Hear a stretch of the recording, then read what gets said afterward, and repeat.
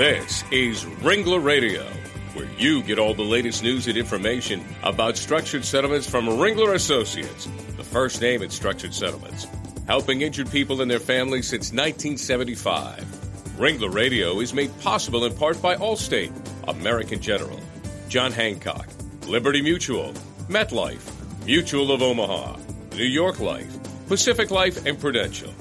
Now join Ringler Radio host Larry Cohen.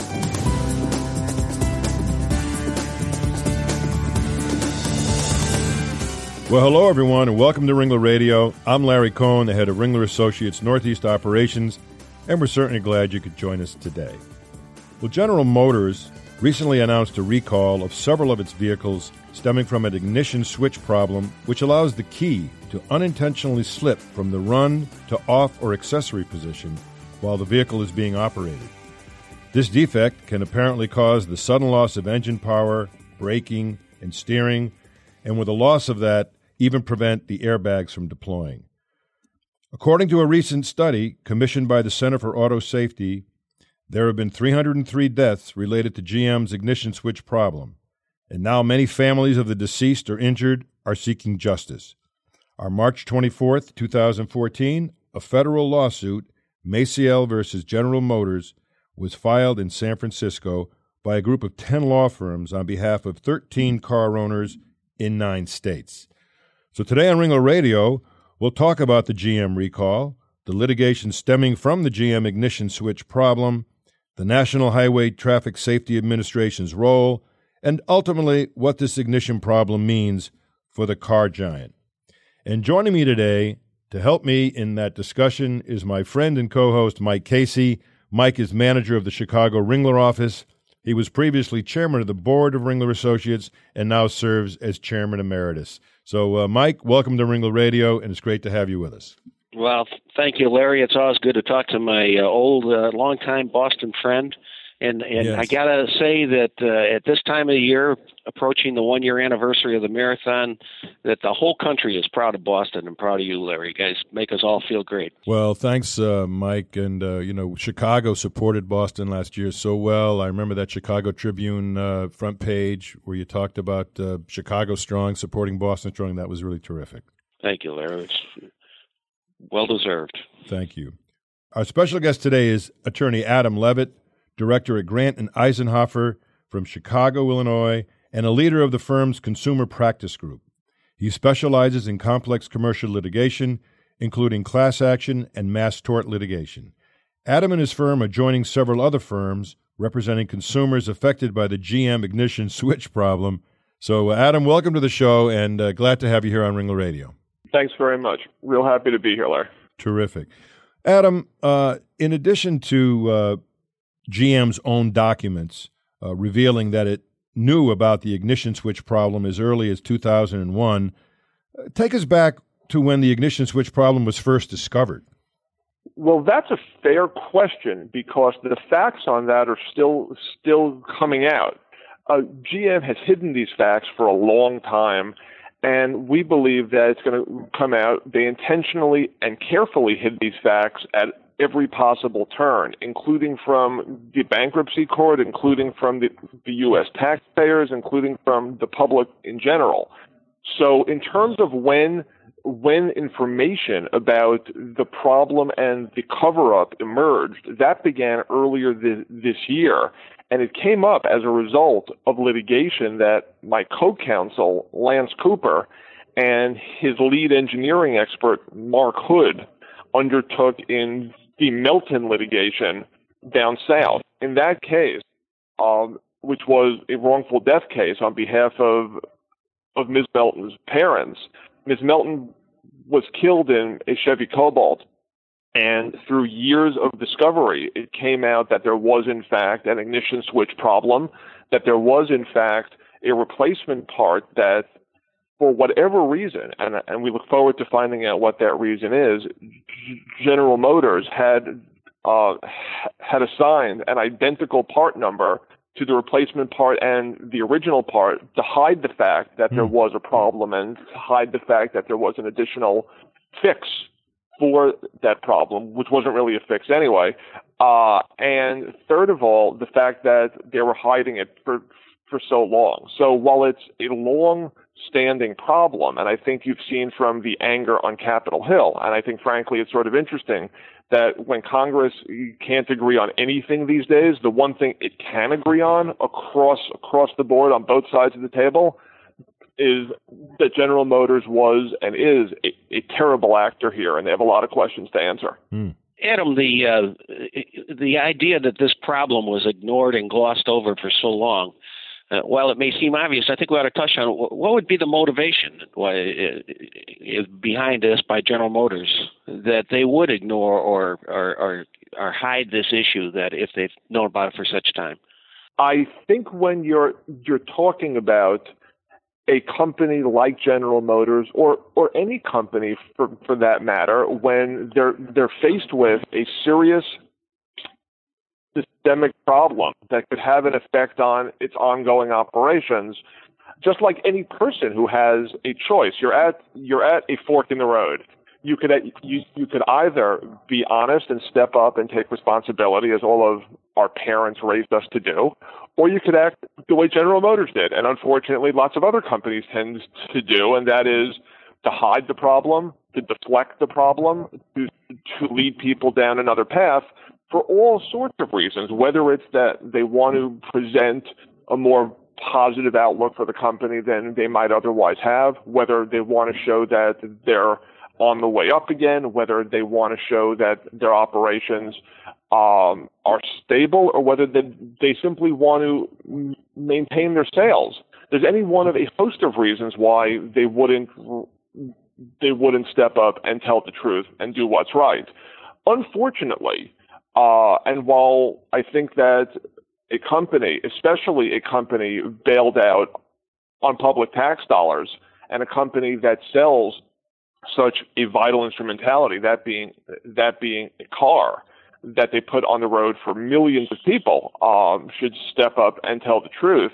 The fact is they didn't, and the fact is we are where we are now. Well, Adam, GM has linked 31 crashes and 13 deaths to the faulty ignition switch, but the study commissioned by the Center for Auto Safety indicates the death toll could be as high as 303. Tell us about that and really why that discrepancy exists. Well, it's one of those things that once GM put themselves in this hole, they should really stop digging. And they're not, and except they keep on digging. And the problem is that they're trying to minimize the numbers. They're trying to differentiate between the accidents where the front airbags fail to deploy rather than the side airbags. So they're trying to keep it as low as possible. I'm not comfortable commenting on the number of injuries and deaths that have occurred as a result of this problem at this point, because I think the story's still coming out. Yeah. Frankly, I'm getting a lot of phone calls from a lot of people who were hurt. I'm getting calls from families from people who were killed. So I think, once again, when the story is finally written and comes out, these numbers are just going to be a starting point, not an ending point. Well, Adam, this is Mike. That leads into the question. You've indicated you felt that this is probably the biggest cover-up in U.S. automotive history. Can you give us some comparable precedents or tell us a little more about that opinion? Well, it's funny. I think that in a lot of situations, and I can't give a specific, obviously you think of the classic cover-ups in U.S. automotive history, Ford Pinto, things like that. Yeah. I think I think that the other scandals that have occurred over the past number of years, which actually they don't involve American cars, Toyota, the Audi problem in the mid-1980s. But I think that what you see here, the extent of the cover-up, the number of people involved, and frankly, the situation that this is a company that accepted U.S. tax dollars as part of a substantial bailout to save it, I think that the fact that they breached the public trust as much as they did puts this into a completely different category. I see, yeah. Well, Adam, there are 10 law firms evidently involved in this federal lawsuit, but talk about yours. Talk about Grant and Eisenhofer's role in this, and how did you get involved? Sure, absolutely. And also, just so you know, to clarify, there are 10 firms on the first complaint we filed. Oh. There are lots of other complaints that are out there right now, and we're about to file a substantial follow-up complaint with clients in a lot of other states around the United States. But I can get to that in a minute. Let's hold off on that question. I'll answer your question first. Mm-hmm. Tell us about how we got involved in this case. I'm involved in a lot of automotive cases across the United States against several manufacturers.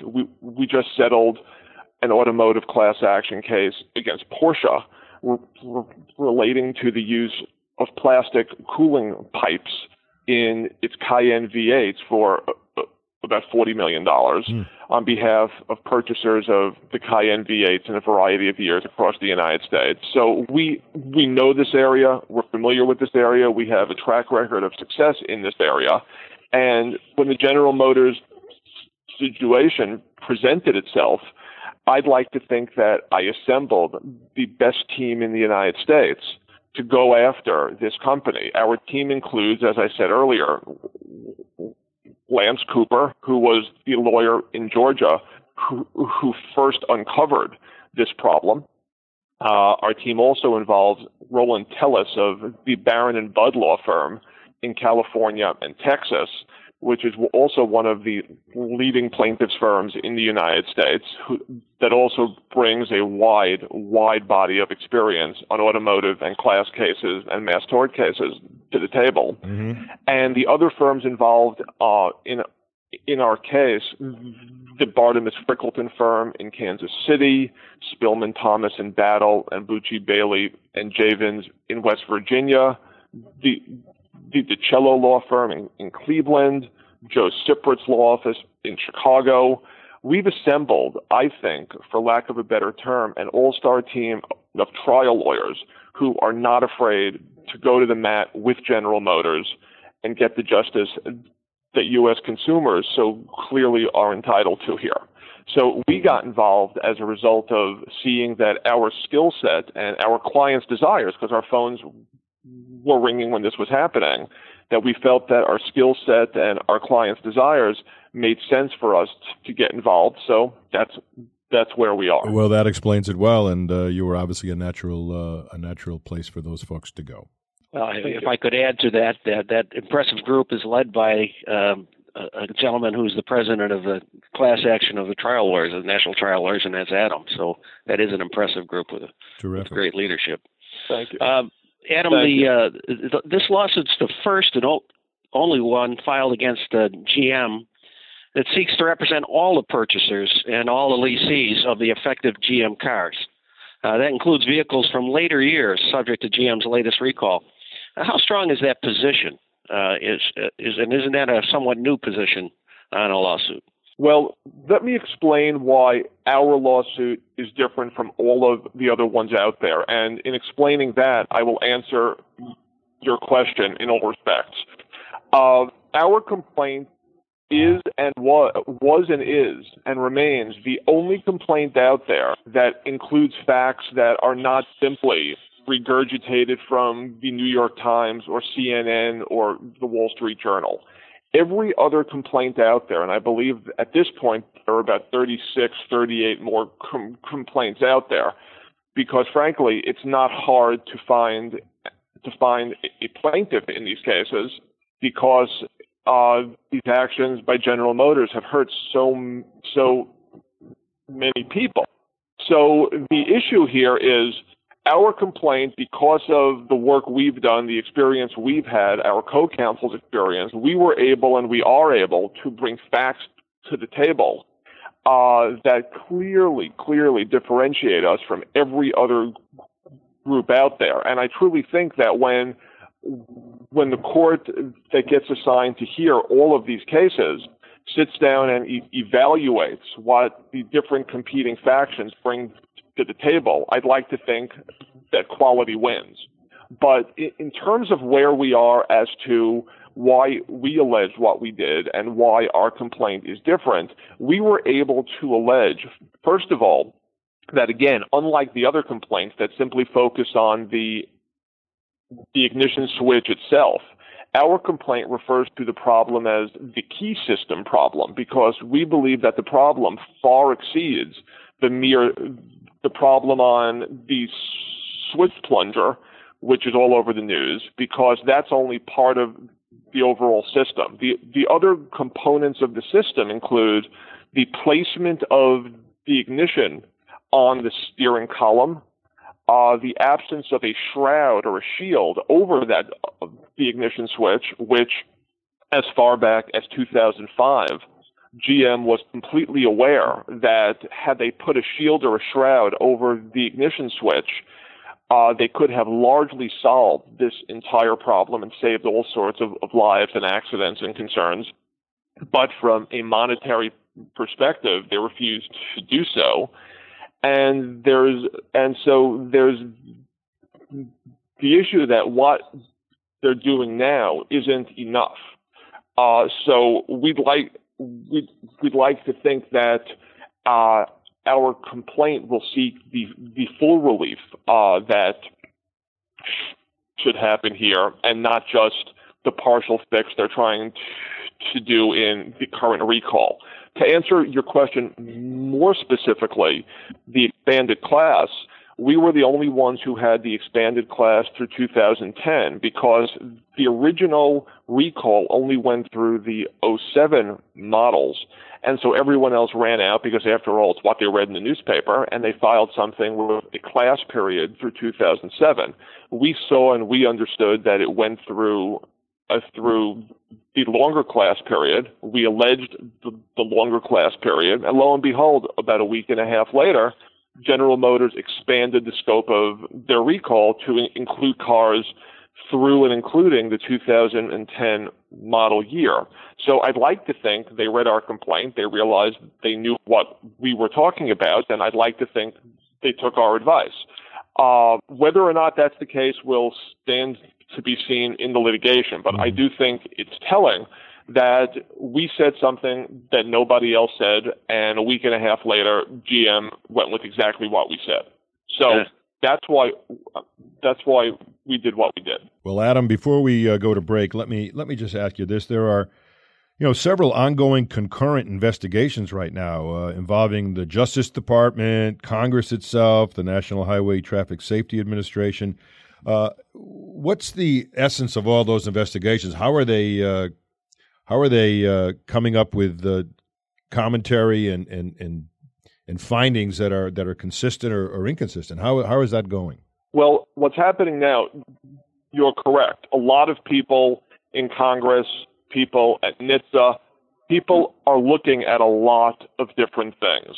They want to find out, just like we want to find out, what happened here, because just like plaintiffs' lawyers who really step up and defend and protect the public from problems like this, elected officials in a lot of ways have very similar interests because their constituencies are the same people we represent in these cases. So we're all about protecting the public here. I think that the difference is that we have the ability, until the Supreme Court takes it away from us or Congress takes it away from us, to bring our clients' interests to court and have a jury trial protected by the Seventh Amendment to the U.S. Constitution. But I do think that everyone's looking to see and everyone's looking to learn what exactly happened here. And I think that one of the interesting things is General Motors has already produced lots of documents and information to Congress as part of the ongoing investigation. We recently filed a motion for expedited discovery in our case in San Francisco, the Maciel case, asking our judge to require General Motors to produce every document they have produced and will produce to Congress over to us so that we can start reviewing them now and figure out what sort of immediate steps, whether it's a motion for a preliminary injunction or something else that we should undertake in the private litigation to protect our clients, the other class members, and the public in general. Interestingly, after standing up or sitting on Capitol Hill and promising that this is the new GM and a new transparency, and we're going to step up and make things right, the first thing that General Motors and its lawyers did isn't say, Mr. Levitt, you're right. We're going to produce everything we produce to the government over to you because it's as simple as copying everything onto another hard drive.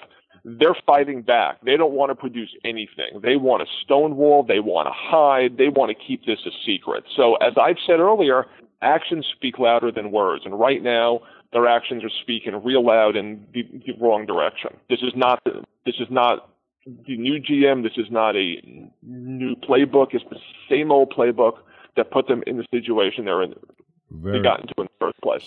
Sounds like you have a lot of work ahead of you, Adam. It's going to be a long slog, I know, to get to the end result, but I know you're going to be at it for quite a while with a lot of vigor. Well, let's take a quick break right now and be back in a minute right here on Ringler Radio with our guest Adam Levitt and my co-host Mike Casey. We'll be right back. This is Ringler Radio from Ringler Associates, the leader in the structured settlements profession nationwide. Did you know that Ringler is involved in a third of all structured settlement cases in the country? Ringler Associates works with all the parties in a lawsuit settlement to find the best possible financial solution for the people involved. There's a Ringler Associate in all the major cities of the U.S.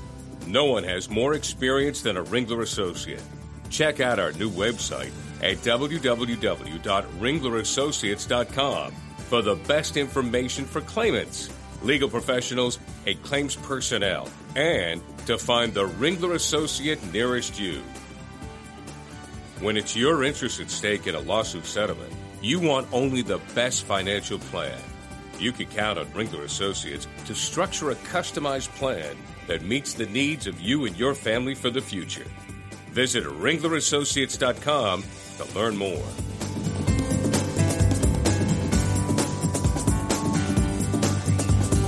Well, welcome back to Ringler Radio. Glad you could join us. I'm your host, Larry Cohen, and I'm joined today by my co-host and Ringler colleague from Chicago, Mike Casey, and, of course, our very special guest, Attorney Adam Levitt of Grant and Eisenhofer, also from Chicago. Adam, it's Mike Casey.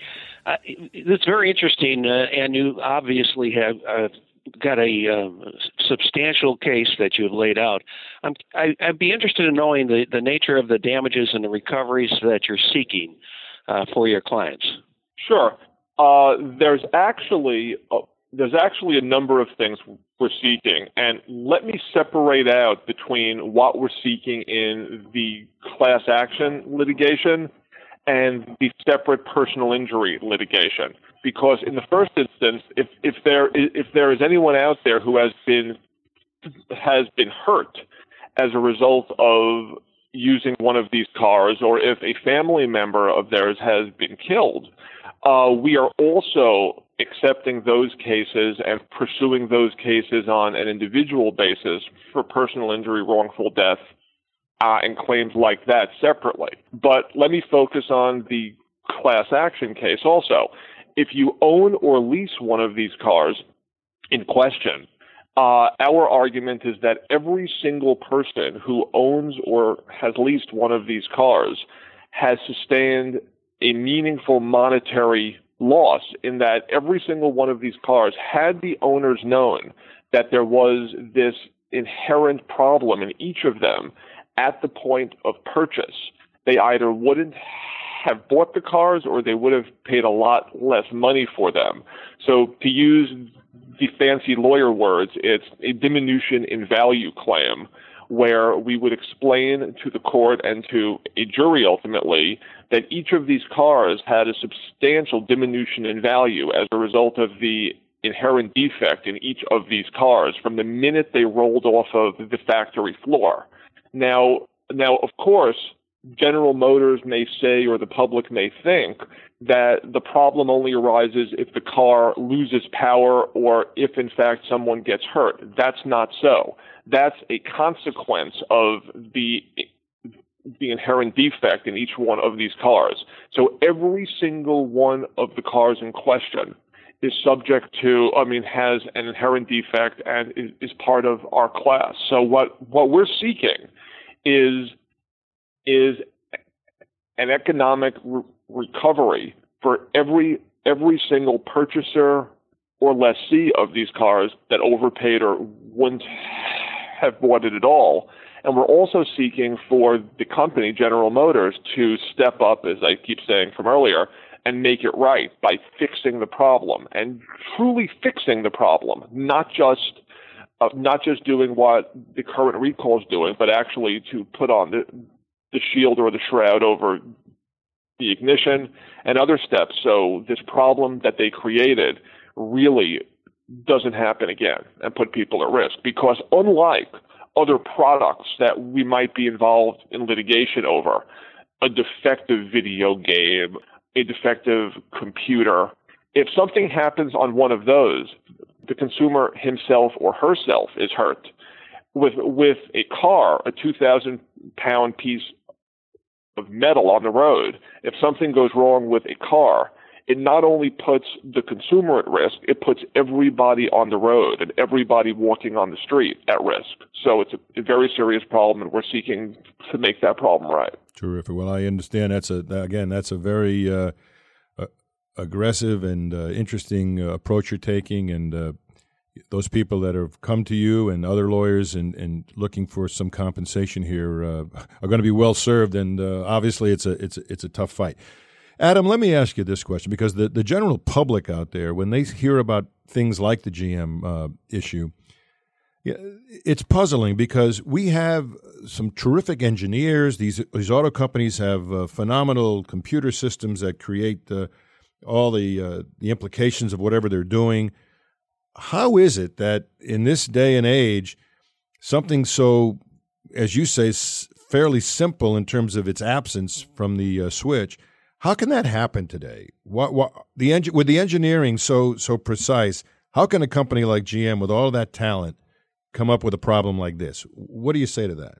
What I say to that in the first instance, and somewhat offhandedly, is let me sit the engineers down and depose them, and I'm looking forward to finding out their answers to those questions. That's a good answer. I like that, Adam. I would say that the people out there listening would be well served to get in touch with you. I just got to give you a compliment. The Columbia University Magna Cum Laude and the Northwestern University School of Law, JD. I think you're well suited to have these people get in touch with you to seek recovery. What's wrong with a UConn grad like me? Anything wrong with that? Where is UConn? I've heard of that place. That's cool. That's cool. Well, Adam, let me close here today. This has been a very, very interesting discussion, and I think our audience is going to be very well informed on what the problem is with the GM recall, et cetera, and also where to go for hopefully some help there. But you have a lot of cases. You talked about the class action. You talked about the individual cases. What are the chances, in your view, that these cases are going to have a chance to settle rather than go through this lengthy litigation process? That's a fair question. And I can tell you that we don't file any case that we're not prepared to try. So when we filed this case, and we view it as the first step between now and a jury verdict. So whatever happens in this case, we are prepared to go all the way on this. Whether the case goes all the way stands to be seen. Obviously, it's going to depend on what General Motors wants to do. It's going to depend on what the judge to whom all these cases gets assigned thinks of these cases overall. It depends what the documents in discovery are going to ultimately show. But at the end of the day, it's hard to say right now what General Motors is going to do, and I don't want to predict what they're going to do. I will say, though, that as I said earlier, with this problem being as serious as it is, and GM's apparent screw-ups up and down the chain seeming to be really serious, I think that in terms of a customer service and a corporate success perspective, GM should think really hard about what it needs to do to regain the public trust that's lost, stand behind products,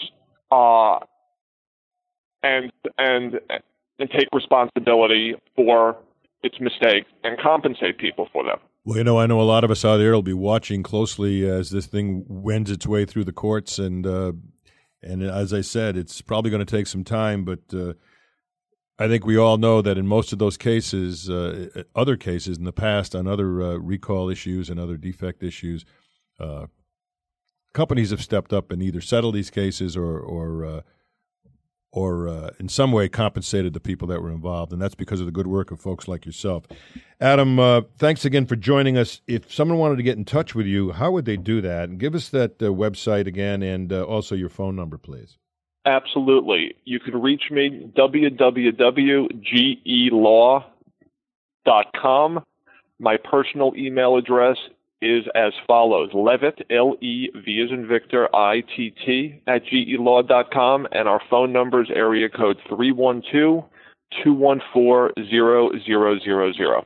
Terrific. And Mike Casey, if someone wanted to get a hold of you, how would they do that? Well, I'm also in Chicago, and my phone number is 800-332-0427. And it's mcasey@ringlerassociates.com, and our ringlerassociates.com is a good source for information on structured settlements. That's absolutely true. Thanks, Mike. Anyone out there who wants to reach any Ringler Associate around the country can go to ringlerassociates.com and find any of the many, many associates we have in all the major cities around the country. And, of course, there's a lot of great information about either the subject of structured settlements or all other areas of concern to people both in the legal and claim business. And if you're a first-time listener, you should know that if you want to listen to Ringler Radio, you can go to ringlerassociates.com and find all of the shows we've done. We've done so many of them. And or you can also go to ringlerradio.com or legaltalknetwork.com, or you can even go to iTunes, and you can download directly from iTunes, listen right on your iPod or iPad, whatever you'd like to do, and enjoy the information you're going to get. And there's a terrific amount of information there, and I encourage you all to do that. And you'll hear terrific guests like Adam Levitt, who today, Adam, we really appreciate you being here, and thank you again for joining us. Thank you, Adam. Thank you very much, guys. And Mike, thanks for being a great co-host. And as always, Larry, good talking to you. Terrific. And for the rest of you out there, thanks for listening, and go out and have a great day. Bye-bye. The views expressed by the participants of this program are their own. None of the content should be considered legal advice. As always, consult a lawyer. Thanks for listening to Ringler Radio.